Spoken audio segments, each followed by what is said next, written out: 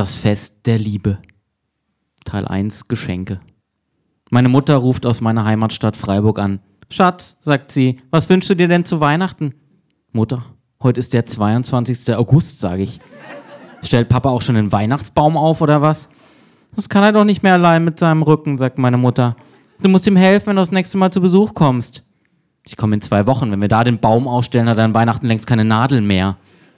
Wie hilfst du uns, Sebastian? Wie soll das denn erst werden, wenn wir alt sind?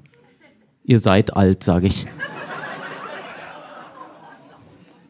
Wenn du mal in unserem Alter bist, dann sagst du sowas nicht mehr. Das bekommt ihr dann ohnehin nicht mehr mit, da seid ihr längst. Ich beende den Satz nicht, hatte mir vorgenommen, mit meinen Eltern nicht mehr über den Tod zu sprechen. Zu nah inzwischen. Wir sind immer noch deine Eltern, auch wenn wir sterben, sagt meine Mutter aber. Alles, was ich in 19 Semester Philosophiestudium über Logik gelernt habe, denke ich, hat keinerlei Wert, wenn ich mit meiner Mutter telefoniere. Was willst du denn nun zu Weihnachten, fragt sie wieder. Keine Ahnung, denkt euch was aus, ihr habt ja noch 4 Monate. Es wird langsam Zeit, dass du endlich Verantwortung übernimmst, sagt meine Mutter. Irgendwann musst du auch mal anfangen, längerfristig zu planen. Unsere Generation kann doch gar keine Verantwortung übernehmen, sage ich, weil wir von euch, den fürsorglichen Post-68er Eltern, nicht in die Freiheit der Entscheidungsfähigkeit entlassen werden. Wir hätten damals verbieten sollen, dass du Philosophie studierst. Ich bin 33 Jahre alt und du schickst mir immer noch jedes Jahr einen Adventskalender, sage ich. Wie soll ich mich denn da als Erwachsener fühlen? Oh nein, den Kalender muss ich ja auch noch machen. Stimmt, sage ich. Dafür hast du ja nur noch 3,5 Monate Zeit. Warum hast du eigentlich nicht Mathe studiert, wenn du so gut rechnen kannst? Dann wäre wenigstens etwas Ansehnliches aus dir geworden.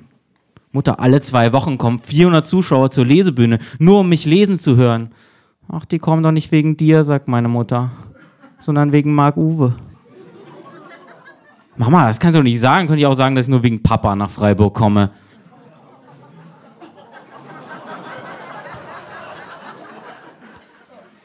Wenn du weiter so böse bist, bekommst du dieses Jahr keinen Adventskalender. Oh ja, bitte, schrei ich. Es knackt im Hörer. Sohn, sagt mein Vater, sei nicht so gemein zu deiner Mutter. Sie hat angefangen, rufe ich. Gleich gibt's eine hinter die Ohren, schreit mein Vater. Ich schlage mir den Telefonhörer selbst gegen die Ohren. Geld, sage ich dann. Was? Fragt meine Mutter. Ich wünsche mir Geld zu Weihnachten, sage ich. Wie jedes Jahr. Na, sag's doch gleich, ruft meine Mutter und legt beruhigt auf. Teil 2, Essen. Es ist der 22. Dezember und ich steige aus dem Zug, der mich gerade nach Freiburg gebracht hat. Sofort entspanne ich mich und atme die reine Freiburger Schwarzwaldluft ein. Die Sonne scheint und obwohl Schnee liegt, hat es angenehme 21 Grad. Als ich den Bahnhof verlasse, legen mir glücklich lächelnde Freiburger zur Begrüßung einen Blumenkranz um den Hals und schenken mir ein Stück veganen Schwarzwälder Speck.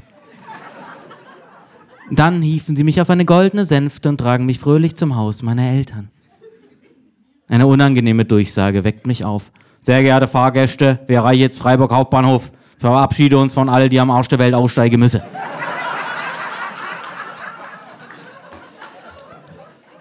Eine halbe Stunde später sitze ich mit meinen Eltern im Wohnzimmer vor dem Weihnachtsbaum. Der Baum hat so gut wie keine Nadeln mehr. Ich weiß überhaupt nicht mehr, was ich kochen soll, seit du Vegetarier bist, sagt meine Mutter. Es gibt ja nichts ohne Fleisch. Mama, es gibt 100.000 Gerichte ohne Fleisch. Aber ist doch dann kein richtiges Festessen. Bei uns gab es früher immer nur Wiener mit Kartoffelsalat an Heiligabend, mischt sich mein Vater ein.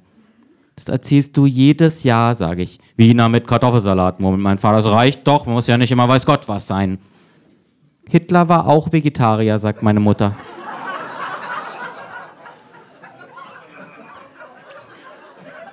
Was soll das jetzt beweisen? Ach, nur so, heute gibt's jedenfalls Kürbissuppe, sagt meine Mutter. Siehst du, ist doch zum Beispiel was ohne Fleisch. Ja, bis auf die Fleischeinlage. Sonst schmeckt es ja nicht. Du hast die Kürbissuppe nicht wirklich mit Fleisch gemacht? Wir schneiden auch immer noch Wiener rein, sagt mein Vater. Ich stand den ganzen Morgen in der Küche, ruft meine Mutter, nur um für dich zu kochen. Na gut, ich esse die Suppe auch mit Einlage, sage ich, und wir gehen in die Küche. Ein riesiger Topf mit Kürbissuppe steht auf dem Herd. Meine Mutter kocht immer noch so viel, als würden mein Bruder und ich noch zu Hause wohnen. Seit wir beide ausgezogen sind, hat mein Vater bestimmt 20 Kilo zugenommen. Er kann es einfach nicht mit ansehen, wenn etwas vom Essen übrig bleibt. Bin halt Kriegskind, sagt er dann immer. Er ist am 7. Mai 1945 geboren.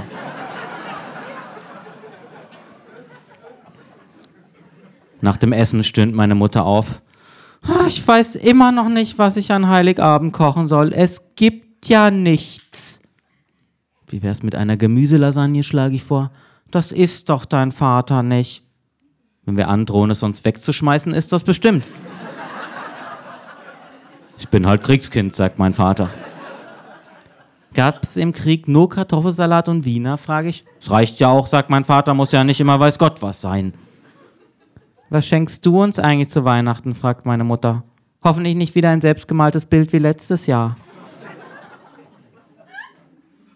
Geld, sage ich.